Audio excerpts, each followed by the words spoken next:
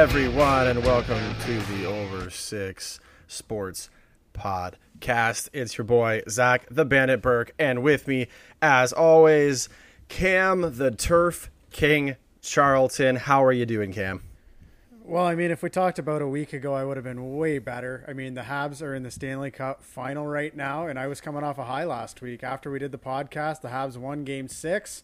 They're through to the final, down 1-0 right now, so it's kind of ruining the mood a little bit, but they're still here. They're still 4 wins away from the Stanley Cup, so I'm feeling pretty good. How are you, Burke? I'm doing well. Just a little under the weather due to some COVID protection. So I'm all ready to go, good to go, ready to travel to the U.S. for some football in the fall. Get to watch the Miami Dolphins this year, hopefully. Can't wait for that. Yeah, super excited. And yeah, I mean, it's talking about the Habs, like, man, they're just finding ways to get it done. And we'll get to game 1 here in a second, but you know, against Vegas, they just found ways to get it done, man. Like, Stone did nothing, and there was speculation that he was hurt, and he comes out after and says, "No, it wasn't hurt. I just sucked." And like, you're shutting down these number one guys, and like, Stone's a guy who, I mean, he probably should have scored a couple. Carey robbed him, but at the end of the day, I don't know what formula the Habs are using, but it worked against Toronto. Obviously, it worked against Winnipeg and worked against Vegas when everybody else counted them out against Vegas. Yeah, I mean, the no line's just been huge. These top 4 on D have been massive. I mean, you had Richardson talking about those top 4 on D just being thoroughbreds. They're just unbelievable back there, keeping the chances to the minimum. And when you're keeping chances to the minimum with a goalie like Carey Price, it makes life easy.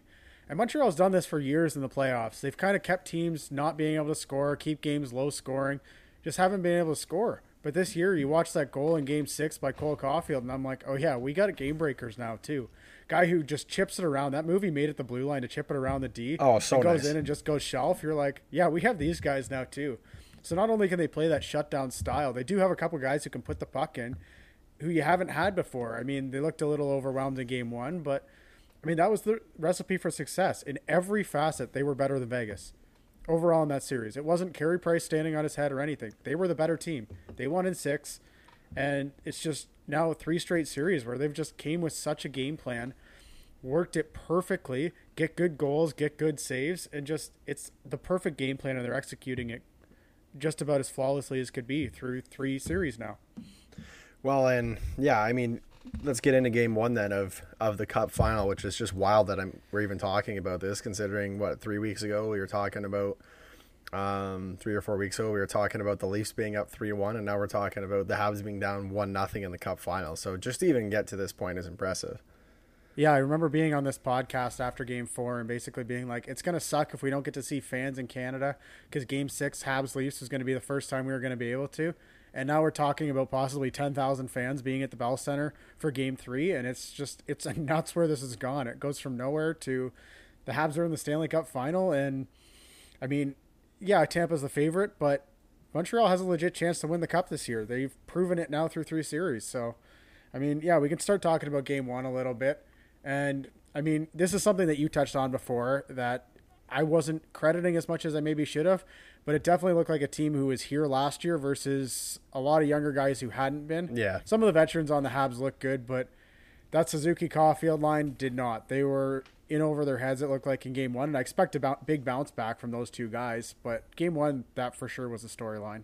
Well, and that's kind of, and as I said, right, like, this is what the difference to me was, and like, you can talk stats, you can talk whatever you want all the time, but just having been there and having been there recently, like, I didn't expect maybe the Habs to play as poorly as they did overall. I mean, yeah, there's a couple bad bounces, like the Sherratt, stops the puck right in front of the net with his glove and it gets batted in. Like, those kinds of plays aren't going to happen every single game. But yeah, I mean, it's these guys have been here before, and I do expect, and I think tonight, I do expect that the Habs will play better in Game 2. I don't know if they're necessarily going to win. I could see this one going to overtime. I think Tampa probably still wins the game, but you kind of gotta, like, I know that you don't think this necessarily, but to me, this is a must-win game for the Habs. Like, you have to get this one. I know you're going to say, well, you're never out of it till you lose at home. But if you look at, so there's a stat I'll give you before you respond to that. So teams that go up 2-0 in the best of 7 Stanley Cup Final have an all-time series record of 46-5. 46-5. The last team to come back and win the cup after being down 2-0 was Boston versus Vancouver in 2011. So 46-5 is an overwhelmingly big percentage, like 90%. Yeah, I think overall it's actually way closer to 60%. The final is a little different. But yeah, tonight's huge. It's a massive game, and by the time anyone's listening to this, they'll already know the result. I wasn't discounting that it's a massive game. I just think in game one, we realized that matchups are super important. Kucherov Point had zero shot attempts against Danault's line. And they basically feasted on Suzuki Caulfield line. So that's where home ice is actually a massive advantage. So they're not completely out of it. If Montreal wins tonight, I actually think the series could shift in their favor, not even just evens it up and you feel good. I think could favor them now. You go back to the Bell Center for 2 straight games where you get your line matchups and you realize in game one that can be hugely important. I know the score said 5-1, but even the Habs goal was a crazy bounce. And you look at a lot of the stats, Montreal actually had the Corsi advantage. The Fenwick, which is kind of scoring chance, Corsi, slight advantage to Tampa Bay, and the high danger chances were 8-7 for Tampa Bay. So the game was a lot closer than that. Tampa was very opportunistic, and they have the top end skill to be able to do that. And yeah, it was probably to me like a 3-1 game. Tampa was by far better. Montreal got completely off their game plan, and they can't do that against this team. They could get away with it, especially against the Jets in Vegas, because they don't have that high end scoring. They can't really do that here. Like the Jets and Vegas have both struggled to score at times. Vegas has now been to the semis 3 of the last 4 years, and then they struggle to score. So you can kind of get away with making some of those mistakes against them. You can't do it with Tampa. They were huge opportunists, and it really paid. But they were by far the better team. Montreal didn't play their game plan, and if Montreal's not going to play the style that got them here, this series could be over quick. It could be over in 5 like that, and it wouldn't shock me if Montreal can't. They have enough veterans in the room, though, that I think they'll look at last game and be like, this is an anomaly. We were kind of overwhelmed, especially like the young guys, KK, Suzuki, Caulfield. This is their first taste of this. This is really their first taste of real playoff hockey, because I don't really consider the bubble that. So I expect a huge bounce back tonight. But yeah, if Montreal doesn't play their game style, they're in trouble. The game was closer than 5-1. It wasn't like the 8-0 Tampa Isles game. But Montreal still wasn't good enough. And if you're going to play like that and not get into your style, you're not going to win against Tampa. So what are you looking for tonight just in terms of matchups and play style? I know you're saying you have to go back to what you were doing before. Do the Habs have enough to get the matchups that they need? Like, is there a specific matchup that you want to see that you think that they could have success with? Well, if they can get the Danault line out there against the Kucherov Point line, that was proven success when they could do it last game. The thing is, Cooper really tried avoiding that. Richardson didn't seem to be able to adjust. That's another storyline right now that we're kind of struggling with, is Montreal's missing their head coach. Ducharme's not there right now. He'll be back for game 3, getting through COVID protocol. But I think it'll be interesting. I think one thing you'll learn in a hurry, I think they're going to start off with the same lineup, but the big move I could see early in the game if things aren't going well is Danault and Suzuki just swapping lines. That gets Suzuki between Gallagher and Lehkonen, who are a little more in their own end, a little more veterans, do all the right things, and that moves Danault with Caulfield and Toffoli, who are, again, it puts 2 veterans with Caulfield, 2 veterans with Suzuki, and I think that really balances the lineup better if they can't avoid that matchup, because we just can't go into that matchup again of getting Point and Kucherov out there against Suzuki and Caulfield over and over again. Well, and I think the other thing too, and this is not groundbreaking hot takes, but I mean, you really need to stay out of the box. Like, you need like any sort of little thing that you think might get called, and maybe it won't, but maybe it will. Stay out of it, man. Like, Gallagher smashes his face on the ice after fighting, I forget who it was, but Sergachev, yeah, smashed his face on the ice. And like, let's be honest here, this guy's lucky not to be in concussion protocol, right? Like, you just, not that you're staying out of rough stuff by any means, but with how lethal Tampa's power play is, like, if I'm the Habs, I mean, you got to play on the edge, sure, because if you don't, you can get run out of the building. And that's what the Habs have been good at in this playoffs, has been playing physical, playing on the edge. And I know the Habs penalty kill has been good, but if you give these guys too many shots, it's going to bite you in the ass sooner than later. Yeah, like I'm not too worried. They went 1 for 3 on the power play in the first game. They did look really good. They'll be missing Alex Killorn tonight, which is a huge part of their power play. So that's in Montreal's advantage. But I'd rather Montreal just play their game plan, play hard, make those hits, make those cross checks up front, make it difficult. Especially when you know guys like Stamkos, Kucherov, and Hedman are not 100%. Not that anybody is at this time. I'd say if anyone's 100% in the Stanley Cup Final, they clearly have not been playing hard enough. So you got to play those guys hard, and I want to see them play on that edge in the way they can, because you got to make it difficult for these guys. If you give them time and space and make it easy, you're in trouble. You can't win 7-5 games against Tampa. No. You need to win these 2-1, 3-2 games. That's the only way you can stay in this series. You don't have the firepower to match them, so don't try and get into that. You got to play these tight, box it up, hard style hockey. Well, exactly what the Islanders tried to do, right? Like that's the kind of style you played, and as you said, like that's the style that they've played in the past. So try to get back to it. My prediction for the game tonight, I'm taking Tampa in overtime. I think the game's going to be a lot closer today. So I'm taking 3-2 Tampa in OT. I think Carey Price's look good. In game one, I know it was 5-1, but I actually thought that he made some really good saves. And you look at some of the goals that went in, and it's like can't really do much about that. And frankly, like Vasilevsky's been unreal, and you've been talking about how Vazzy's been stealing games more often than not, but eventually some are going to go in, right? I mean, he cannot steal every single game for these guys. So if Tampa gets back on their heels a bit here, I think Montreal could get a couple early. Tampa's throwing us back. It'll be tight. So it's either going to be 3-2, 3-3, something like that. But I wouldn't be surprised to see this game go to overtime. Yeah, that's a huge thing that I didn't realize about Tampa is how tight they can be offensively too, or defensively. They didn't give up a lot of chances, which I was kind of shocked about from seeing some of their underlying stats. And yeah, Carey Price was fine in game one. He was very average, but the thing is you can't have Carey Price be just okay, especially when you're playing Vasilevsky.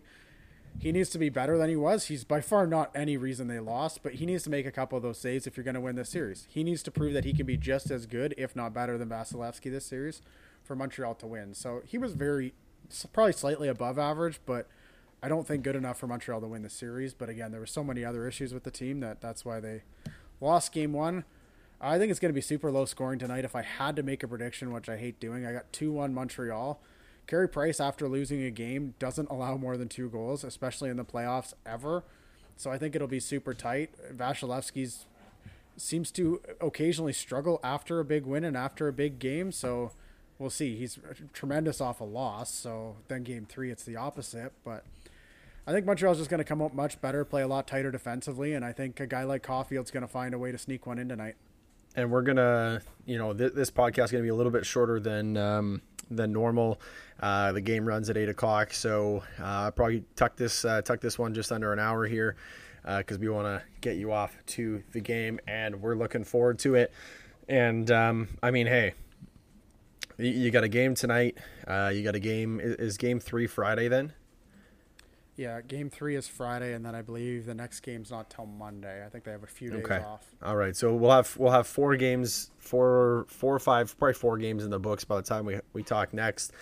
And we hope that you hope that we're not talking about Tampa winning the Stanley Cup, and hopefully it's a Game 5 preview next week. But let's hope so. Yeah, so let's transition into some Euro Cup.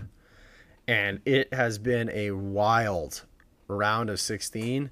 Man, like all the really good teams that people touted as being, the favorites are gone, and some in some ridiculous upsets. Yeah, I mean, we still got Belgium left, who is actually a lot of people had as the number 1 team. But this group of death that we had in the preliminary round of Portugal, Germany, France, all 3 of them lost in the round. This round, so it's just crazy that we talked about this being the group of death. All 3 of these teams could win the Euros, and all 3 of them are gone now. And France is the biggest shocker to me. Germany, this is definitely an off year for them. I mean, I was probably the one more excited people to see Portugal lose because I don't like them, and I still don't like Ronaldo. I know he's arguably the best player ever, and I do respect him as a player, but I don't like Portugal and I don't like Ronaldo. But France was the big shocker to me. I really thought they had a good chance at winning this, and they got beat by Switzerland, and it was a crazy game too. It was like they were up late. They were up 2 goals late and they thought they had it in the bag, and then Switzerland scored some goals, tied it up. It goes to penalties. Like you know what? And it's wild too because if you looked at the games that were in the preliminary round, right? There was some good games, but there's a lot of boring ones. There was 1-0, 0-0, 1-1, whatever the case is, and we got treated to some just really, really good football. And it was just unreal. And I don't know. I just feel really good in football, soccer, whatever. I love when the underdog teams win. I just think it's so much fun because it's just one of those sports where it's kind of like American football, where generally speaking, the teams that are the best teams almost win all of the time. It's all about ball possession. It's all about control, that kind of stuff. So the really, really, really good teams just lock it down on defense. It's 0-0. They get one scoring chance and they win 1-0. But man, yeah, this round of 16, like I think the one that I loved, and just seeing the videos, I'm not sure if you see it, but England has had trouble beating Germany in the past, and they finally pulled it out 2-0. And man, I saw some clips of some pubs in England, and like tables were being flipped, like beers were being flung. Like, I mean, it wasn't Montreal, the streets of Montreal, which we didn't touch on, but the streets of Montreal, I mean, they had to lock down the Bell Center after after the Habs made the Cup Finals because they couldn't leave safely. Like, it was just wild. But I don't know. Especially after coming off a pandemic, I just love to see that stuff. The English are just crazy when it comes to football, though. They're absolutely nuts. Yeah, and they finally beat Germany, which is kind of upsetting for me. I know with my last name, you'd think that I would be an England fan, but no, I'm a German fan. My family's way more German or closer to me German, so it's kind of disappointing. But yeah, no, it was crazy to see the fans both in Montreal and in England, and it's just, this is what you expect. People have been inside, lockdowns, quarantined for how long now? You're going to get huge moments like this in sport, moments that you really haven't seen in generations. Habs making the final, England beating Germany. Of course, people are going to riot. People are going to have parties. People are going to be excited. That's what sports can do, especially after everything we've been through in the last 2 years. Well, we have some good games coming up in the quarterfinals. I mean, Ukraine snuck by Sweden. That was another kind of upset. Nobody really expected that. Ukraine gets by. Ukraine plays England in the quarterfinals. Belgium plays Italy. Spain plays the Swiss, and the Danes play the Czech Republic. The game that I probably am going to watch, and I can't sit here and say I've watched every single game, but I do try to find the most interesting games. This Belgium-Italy game should be pretty wild. You got two really good teams. Italy's got their kind of winning streak on the line here. It just could be a really, really entertaining football game. Yeah, to me, that's the game you got to watch. I think whoever wins that game has to be the favorites with 8 left and going into the semis. They got to be the favorite to win this thing. A couple of these matchups are just shocking. Like, we have the Czechs versus Denmark. I don't think a lot of people had either of them getting here when you don't have teams like Germany, France, and Portugal here. So, yeah, I think it's going to be whoever wins that Italy-Belgium game. To me, they're the favorites, and that's who I'd be picking to win. So that'll be the game to watch for sure. If you're just picking one of these last 4 to watch, that's it. Yeah, I agree. And you know what? The Czechs beating the Netherlands, it was very somber mood in Norwich, where there's a big Dutch community. There's Dutch flags flying everywhere, and they got taken down very, very quickly. People around here are pretty it's kind of funny. Like, honestly, I don't know this for sure, but I feel like people who cheer for the Netherlands, I don't actually know if they watch football all the time, but man, do they love their country. Like, anytime the Netherlands is playing, they're like, yep, we're all in. Like, let's pull out the orange. And it's wild. I remember I think it was the World Cup a couple years. How long ago would that have been? Probably 15, 16 years ago, whatever it was, when Spain beat, I think it was the World Cup, but Spain beat the Netherlands in the World Cup. Could have been the Euro Cup. I have no idea. It was a while ago, but we were actually at a Dutch family's house, and they like invited the whole family over. Everybody's wearing orange, and I, just being the shit disturber I am, like, I was probably like 10 years old at the time, 10, 12 years old. I brought a red shirt. I taped a Spain flag over the front and was just going wild when they won. And I didn't give two shits really, but yeah, just wild stuff. I'm really looking forward to that. It's going to be good. Yeah, we'll have to see what happens with the Olympics coming up. It's going to be awesome. Yeah, definitely an exciting time in international sports right now. All right, so let's get into the Jays, man. So the Jays have been on a tear recently. They went kind of on a slump. They think they had lost 5 of 6, and I believe that they've won 8 of 9 or 9 of 10 and recently, and their bats are just showing up. Vladdy is still going. Like, this guy has not slowed down whatsoever. Bo's been looking really, really good. Springer, first game back, it's a dinger, and he's looked decent. But again, the story here is still we got to get we got to get some help in the bullpen, and they did that this week.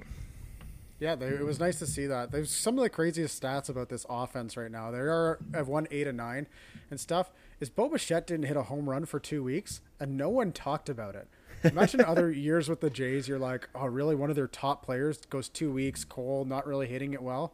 And to not even talk about it, that's how good this offense is Bo Bichette can go cold for 2 weeks, and they can still put up 10 runs. It's nuts. It's super fun to watch. But yeah, it's nice to see they finally picked up a pitcher. We knew this had to happen. And they picked up Corey Dickerson as well, who can be an interesting piece. They now have a lot of outfielders, so you got to think something else on the horizon's happening. You have way too many outfielders. You were already struggling on who was playing where because you wanted to spread that DH around. And you picked up one more who can be a good bat. So you got to think you've got to be moving one of these guys for starting pitching, relief pitching somewhere. So I don't mind the move for that as well. You pick up a really strong piece of your team, make it stronger so you can trade and not weaken it too much. Well, and I totally agree. And the pitcher that they picked up was Adam Simber, and sidearm pitcher, righty. And if you look at his stats this year, I mean, he's got a 2.88 ERA, so that's really not too bad. And he hasn't given a home run up this year yet either. So I think that's been one of the things that have been killing the Jays, honestly, in late games is they get guys on base. And guys on base is fine. Like, let's just remember that. It's fun. Like, you can get a guy on first, you can get a guy on second, and whatever. But it's when you give up that home run ball in the 8th inning, 9th inning, and you're giving up 3-4 runs at a time, that's when you get into trouble. Are you wrestling your dog over there? Yeah, she's really trying to eat my arm right now. It's not really much fun. Oh man, hey pets, I lock them out of the basement when I'm doing this kind of stuff but you can't really do that, so otherwise she'll bark at you, so I guess you have to wrestle. But yeah, I mean, like, Simmer, as I said, like, it's a start. It's definitely a start. I think you definitely need to add more. I don't think that that's a surprise to anybody. I would be absolutely shocked if the Jays don't add more arms because frankly they need, I mean, we kind of talked about this at the start of the year. Like, they don't actually really need to go for it technically. I mean, they got guys under contract for a bit. They got a young core that's not, they'll still be fine. But you want to take advantage of this young core and have them for multiple years and go on multiple runs in case you don't get it done. I mean, the Jays are sitting third in the AL East right now. They're 6.5 games back of the Red Sox, which that in itself is a surprise that the Red Sox are in first place, frankly, because we all thought they were going to be a dumpster fire at the start of the year. And you look at, so the Jays are what? So the Jays are 4 games back of Cleveland for the last wild card, and you've got plenty of games left. Like, you've only played 77 games. You've got 85, 86, whatever the number is, games left. You're about halfway. You're in a good spot. And we talked about this all year long. You have a difficult schedule to start. Load it up.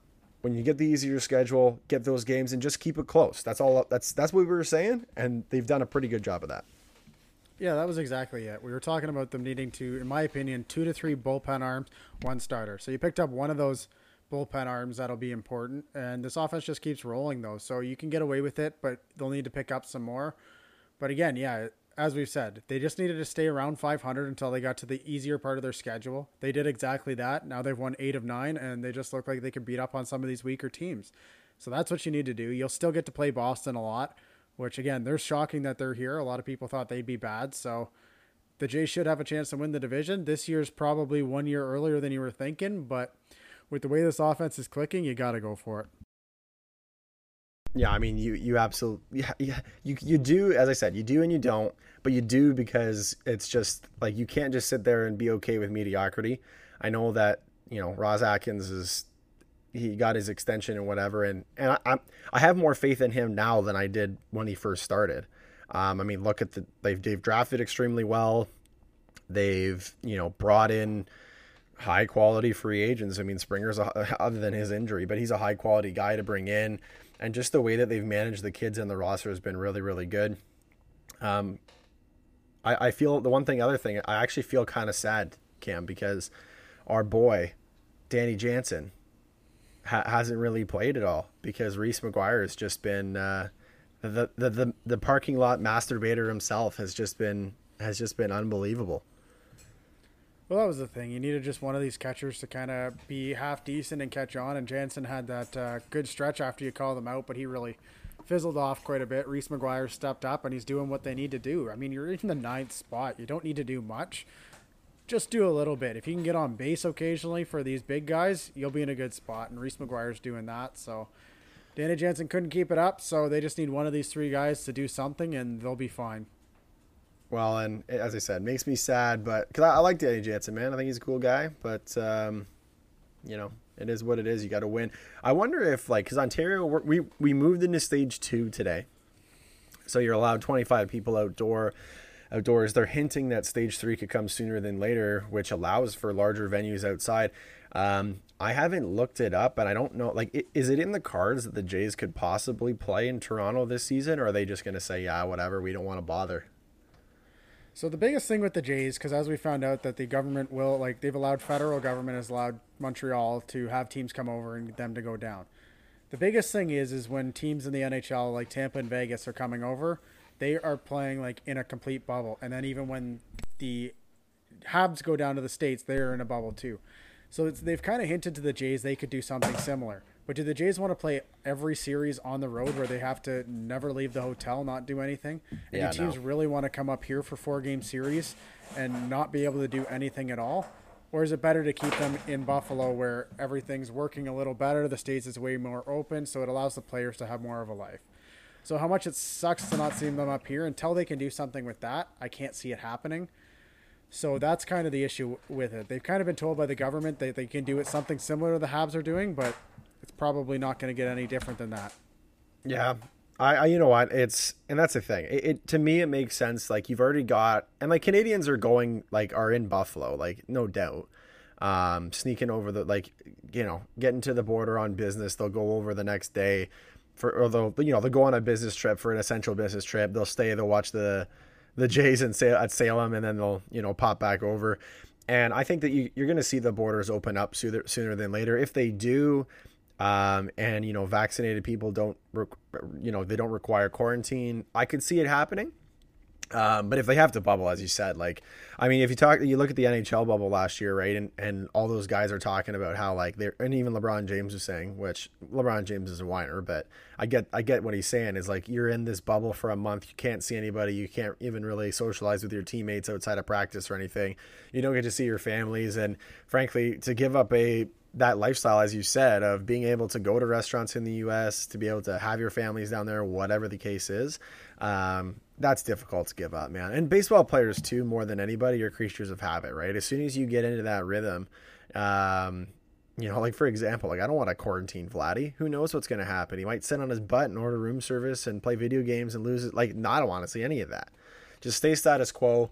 Next year, I think, is good. Like, we're going to be good to go next year. I have absolutely no doubt about it. We're going to be back to normal, or whatever that normal is. But you're going to have cross-border travel. You're going to have teams playing. We're having full seasons. You know, junior teams are starting up in October. Like, we're getting there. And I you know, as I said, you got to give us, you know, give them 4 months, and we will be watching the Jays in Toronto next spring, 100%.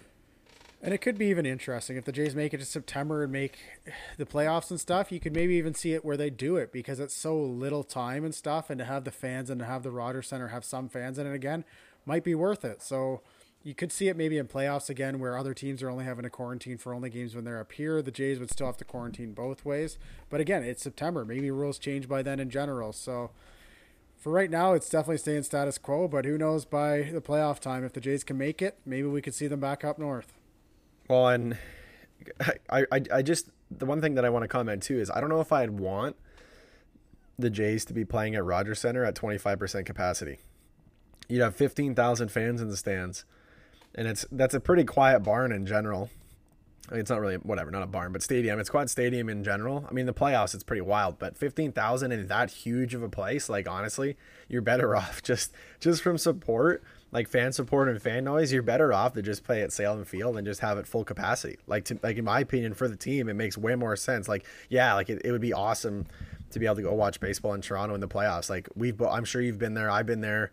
It's an awesome atmosphere when they're winning. I mean, 2015 comes to mind as the last big one that they did, and that stadium was rocking. Similar to how the Leafs get rocking in the playoffs too. They're really quiet all year long, but in the playoffs it's pretty good. Same for the Jays, but I don't know if I'd want 25% capacity there.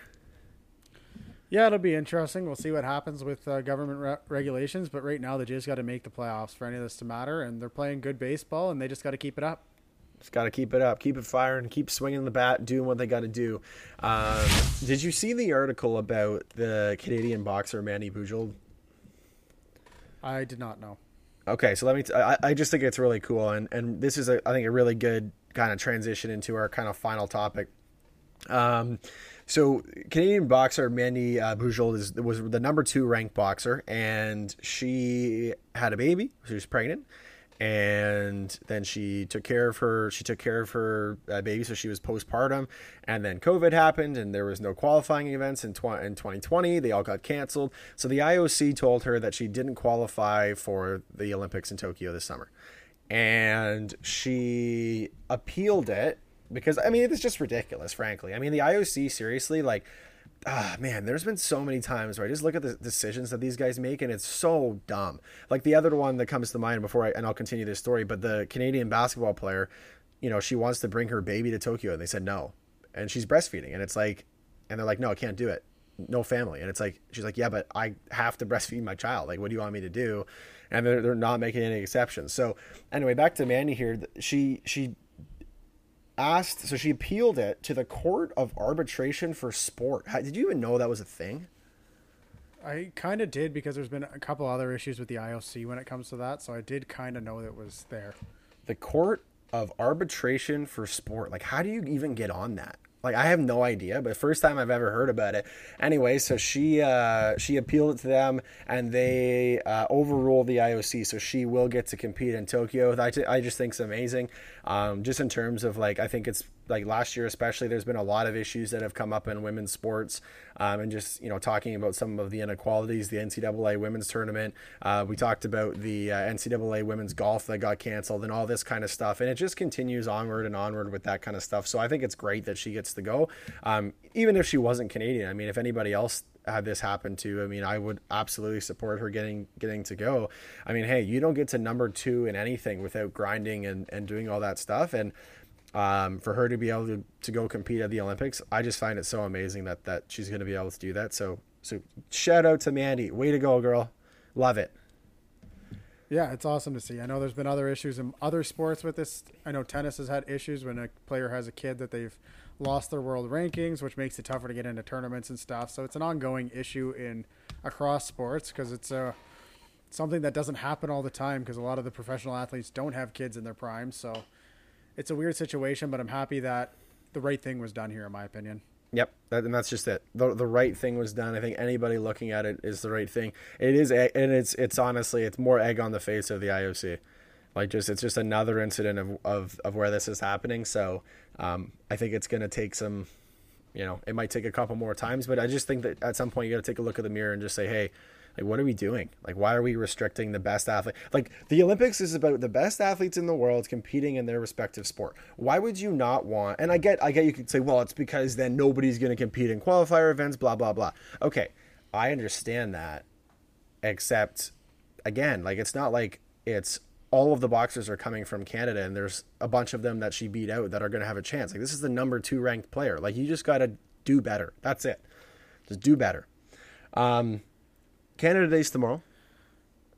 And today, when you're listening to this. Or today. Yes, today, whatever. Could be yesterday. There's a lot of political stuff going on about that kind of stuff. We're not a politics podcast, so we're going to leave that out of it. Whatever the personal opinions everybody has, but just in honor of Canada Day, we want to focus on some positive stuff. So, Cam, we're going to just talk about current Canadian athletes. So top current Canadian athletes, and we're just going to talk about them. I think I said 5. We're going to mention 5. I get a couple, obviously, and we might have the we might have the same ones, but I'll let you kick it off. So did you rank yours, Burke, before we start this? Did you actually rank yours 1 through 5? Yeah, I did, but like as I'd said, like it's kind of like fluid, and just keep in mind, like it's one of those things where like your reason for somebody being top could be that they're the best athlete in the sport, they contribute to society, whatever the case is. This is wide open. This is just in your opinion. Who's a top 5 Canadian athlete right now? And if you want to rank it, great. If you don't want to rank it, then it's up to you. Well, if we both have it somewhat ranked, let's start at number 5. I got a few honorable mentions to mention afterwards, but who knows? Those guys could be in your top 5. So when I kind of went through this, I really had a tough time. There was so many athletes and then so little at the same time. I'm like, wait, how do I narrow it down to kind of 5 people? But I had to start it off at number 5. I went with Christine Sinclair. Just overall, she's still current. She's the all-time leading international goal scorer for soccer, both men's and women's. It's an Olympic year. She's now won an Olympic medal. She's done it all, and she's gonna has a chance to do it again. And just everything she's done for women's sport, especially soccer in Canada, to be a top 5 power in the world for soccer with her behind it, and to do everything she's done is crazy. So for me, she could be up there in all-time Canadian athletes, and she's still, in my opinion, a top 5 current Canadian athlete, and I look forward to seeing her at the Olympics again. Yep, and you stole my number 3. I had her ranked at number 3. Again, as you said, I just think that, for me, it's just so impressive what she's done, and again, just setting records not just in women's sports, just overall in international sport, I think is amazing. And you look at my sister who's 25, right? Like Christine's been around for so long that my sister, who was a big soccer fan, grew up and was watching her and was just such a role model for kids and women and girls in sport. So shout out Christine Sinclair, top 5 Canadian athlete. So I will do my number 5. I'll get some honorable mentions, but I'll do my number 5. So my number 5 top Canadian athlete, and you might laugh, it is Mike Weir. Mike Weir is my top 5 Canadian athlete right now, and I'll tell you why. And this is not because, there's plenty of people, as we said, that we can mention on this list, but I'll tell you why it's Mike Weir. Because Mike Weir inspired a generation of Canadian golfers, and he's still a current player. And he may not be, winning majors anymore. He might not be winning any sort of, regular PGA event tournaments, but he's still a guy, along with Tiger. Tiger was huge, obviously, not Canadian, but Mike Weir, when he won the Masters in the early 2000s, really just brought golf to the forefront and just showed, hey, like there is absolutely a way that Canadian golfers can be successful in the PGA. And look now at how many golfers on tour are having success that are Canadians, right? Like it's just, and you ask any of them, they're like, yeah, like you're watching Mike Weir and Tiger Woods is always brought up because everybody under the age of 30 is in love with Tiger Woods, rightfully so. But they always mention Mike Weir. Always, always, always. And that's the reason. And I think that's, again, his success is why we have as many successful Canadian golfers that we do. And shout out to Mike Weir, top 5 Canadian athlete. Yeah, if we're talking all time and greatest Canadian sports moments, Mike Weir's got to be there for me. Top 5 current, I guess I see your side, and this is why we did it. Everyone's got their own opinion on top 5, and I definitely understand your argument there for it. And one of the greatest moments of my life is watching Mike Weir put on a green jacket, and one of my favorite moments in sports. So definitely see the argument for it there. And who do you got at number 4? So I'll move into my number 4. This is, again, I'm going very current more with mine, I think, than maybe you are, at least with where you started, which I get. So my number 4 is going to be Jamal Murray. I just think right now is the golden age for Canadian basketball, and it's not even close. We saw them beat Greece yesterday. They should really have a good chance at qualifying for the Olympics.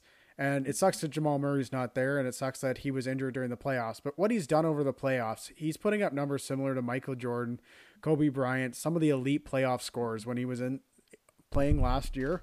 He's a true star in the NBA. I know Steve Nash is the best Canadian basketball player of all time. He has 2 MVPs, and we've seen it. But Jamal Murray might be up there, and it's the golden age of Canadian basketball and what he's doing for that Denver team, which is so good this year, and I think will be really good for a couple years. It was great to see, and I was trying to pick one guy out of this golden age of Canadian basketball, and Jamal Murray stands out. He's got to be the biggest star right now for them in the NBA, and he's a perennial all-star right now with how young he is, which is super good to see. And I think, honestly, with the way the NBA playoffs went, if he was in that lineup for Denver, I could see them winning it this year. So it was really unfortunate we didn't get to see that. Yeah, it sucks that he got injured. I mean, that's a great pick. And again, I think this again falls on that line of, it's too bad Vince is done playing, or he might be on that list. I'm kind of going on the inspirational side. That's where I'm kind of going. But yeah, I mean, Jamal from Kitchener, Ontario, the guy, you look at all these young kids, right? And people our age would have watched, Vince, would have watched Vince Carter, and he's not a Canadian, but they would have watched Vince Carter play up here, and that's what it would have inspired, Canadians or young kids to play. But now we've got this homegrown talent, which is just such a difference. And he's a great example of that. I mean, RJ Barrett's another good example, right, of Canadian players. But yeah, Jamal Murray, unbelievable. My number 4, I'm sticking with soccer. So 3 was Christine Sinclair for me. So you already said that one. Number 4 for me is Alphonso Davies. Alphonso Davies, Canadian, 20 years old, plays for Bayern Munich in the Bundesliga. And this guy is just unbelievable. Winger for Bayern Munich. This guy is 20 years old. He's won the Bundesliga. He's won the UEFA Cup. He's just a stud, and just how old he is, and just the level that he's playing at. Again, like another inspirational guy where he came over to Canada at a young age. He said, "Yep, I'm Canadian. Like this is where I grew up. This is where I'm from. I absolutely am Canadian, 100%." And he's gone on to do amazing things in some of the best leagues in the world. And you just love to see it, right? I really hope that the Canadian team can make the Olympics. Make the World Cup, because they got a chance actually to make the World Cup. And I mean, he'd be the best player on that team if he decided to play for them or was allowed to play for them.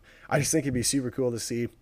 And I just think, again, similar to Christine Sinclair, obviously different because she's a super mega superstar, but he's just, again, one of those guys where if you're a young football fan, young soccer fan, you look up to this guy. Yeah, you stole my thunder. I had Alphonso Davies as my top Canadian athlete currently in the world, just with how big football and soccer is in the world, what he's doing for Canadian soccer. He's 20 years old. He's playing left back for Bayern Munich.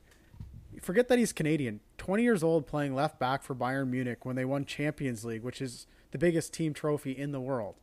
It's crazy. And the fact that he's playing for Canada, he's Canadian, and now he's a part of the golden age of Canadian soccer. I know I'm going to keep mentioning that, but right now we have the best soccer teams, the best basketball teams this country's ever seen. You're seeing these elite athletes play different sports other than just hockey. And what Alphonso Davies is doing for soccer and Canadian soccer right now, and then what he's doing on the club level, international level, playing for Canada, it's amazing to see. And to me, he's the top athlete in Canada right now in the world, and it's crazy because he's 20. Give it 15 years from now, it won't shock me if we have so many Canadians playing soccer because of Alphonso Davies and what he's going to do for the game, both for men and women. Because soccer is still the biggest sport in the world, and he's proving to be one of the biggest stars in the world, and especially in Canadian soccer. And not only that too, but he because he's so young, it's just the beginning. That's what's crazy to me, right? Is as we said, he's 20 years old and he's already won all this stuff. This guy has just there's so much more to that is to come, and I think that's what's amazing. Do you want to dive into your number 3 since I've already did mine? Yeah, no matter how much I tried to stay away from hockey here, I had to go with Connor McDavid. Right now, he's currently a top 5 Canadian athlete in the world. This guy was just the second unanimous Hart Trophy winner, won another Ted Lindsay, 3-time Art Ross Trophy winner. He is currently the best hockey player, and I'd say probably the best hockey player I've ever seen play hockey at 27 years old.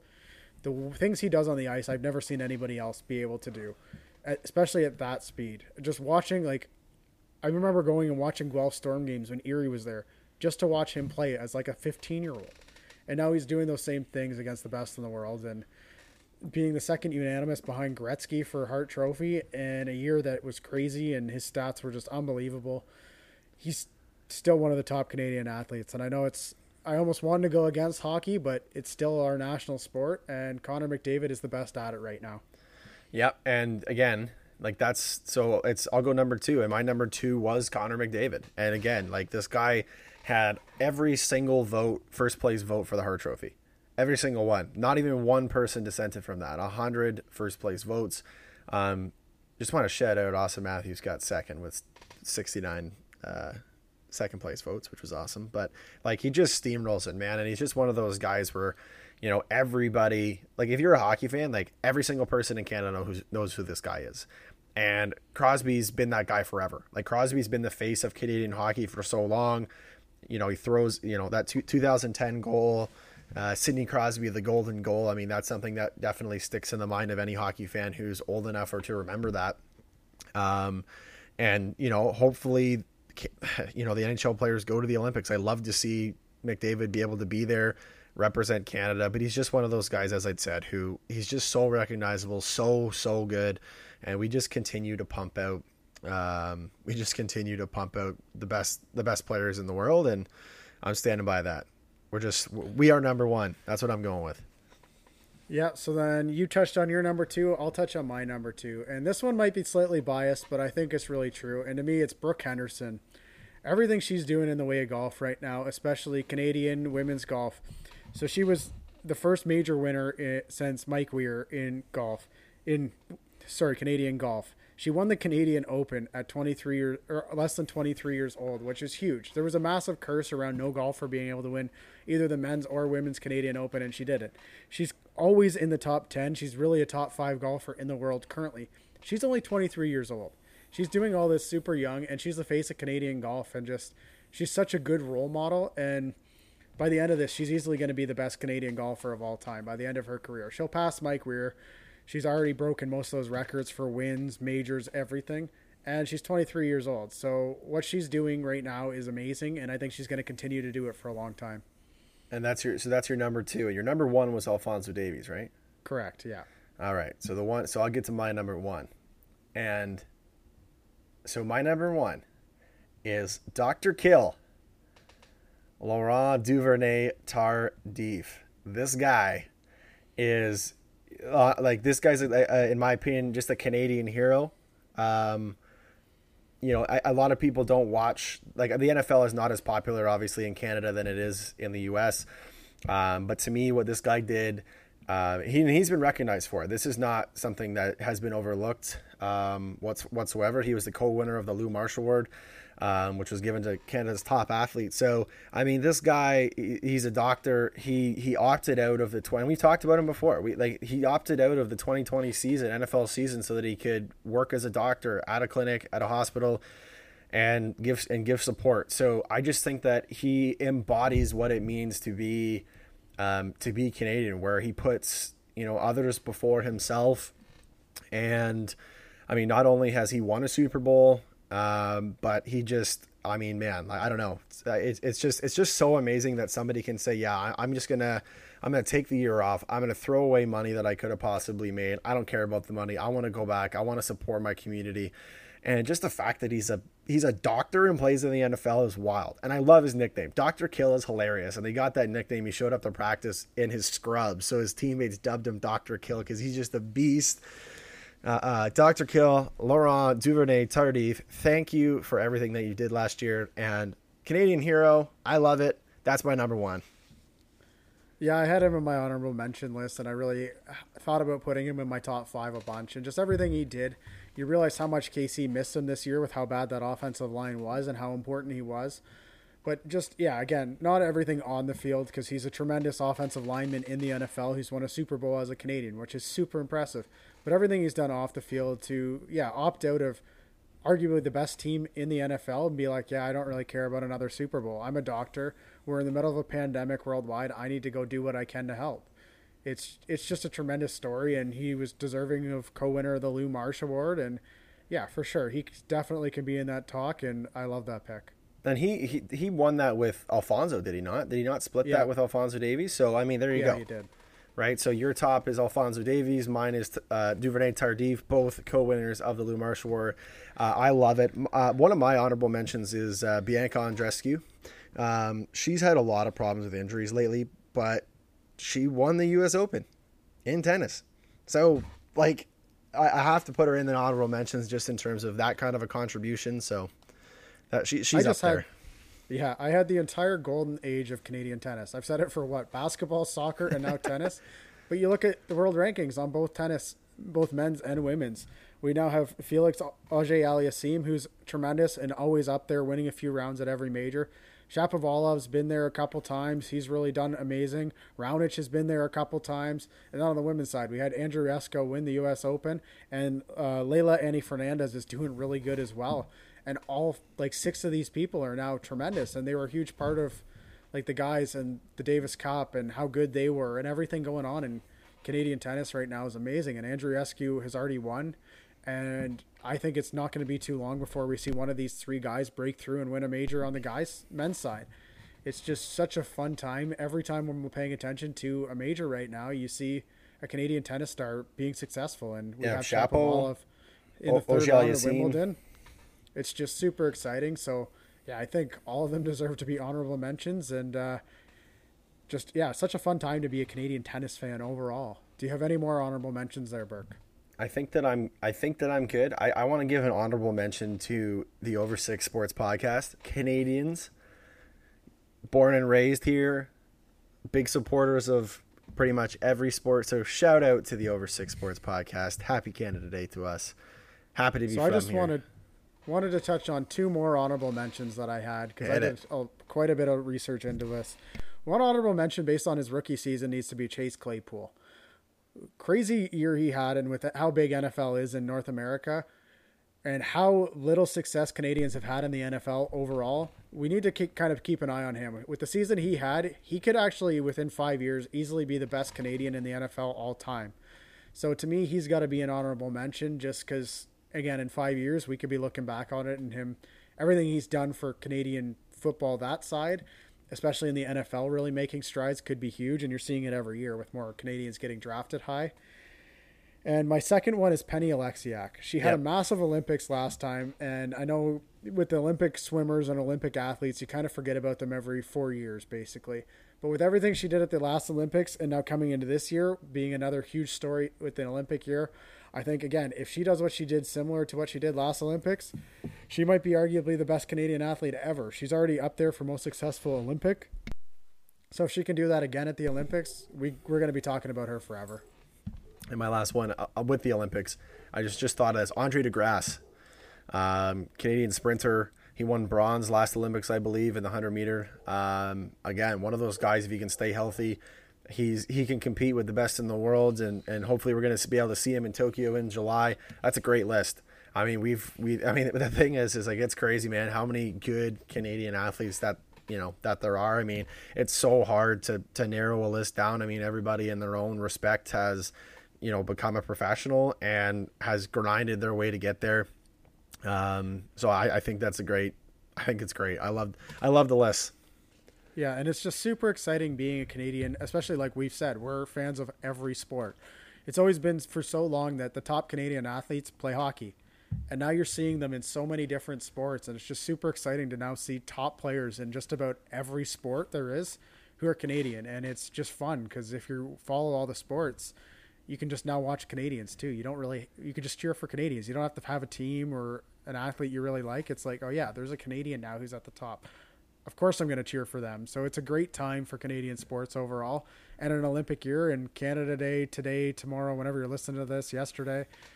We got to touch on it because I know I'm super proud to be Canadian, and I'm always happy to watch Canadians in sport. Yep, absolutely. And I couldn't have said it better myself. I just love that, as you said, right? And this is why I love the Olympics, is that I'll watch sports like pole vaulting, hammer throw, all this crap that I normally would never, and when I say crap, I mean that lovingly, but I never would watch this kind of stuff. But as soon as it's on TV, it's like, oh, it's Canadian. Let's go. Like, let's do the butterfly stroke swim, like win the gold medal. It doesn't matter. They got the maple leaf on their chest, and we're rooting for them hard, which is, again, as I said, why I love the Olympics. So we got to get out of here. Montreal is about to play Game 2 versus Tampa. Looking forward to that. Anything else? It's a little bit shorter of a pod, but we're still not bad. Just tucked it under an hour. We'll be back next week, and we'll see what happens. Either Cam's going to break down the season and he's going to be a little sad, or maybe he'll be inspired. I don't know. It's all going to shake out this week in the Stanley Cup Final.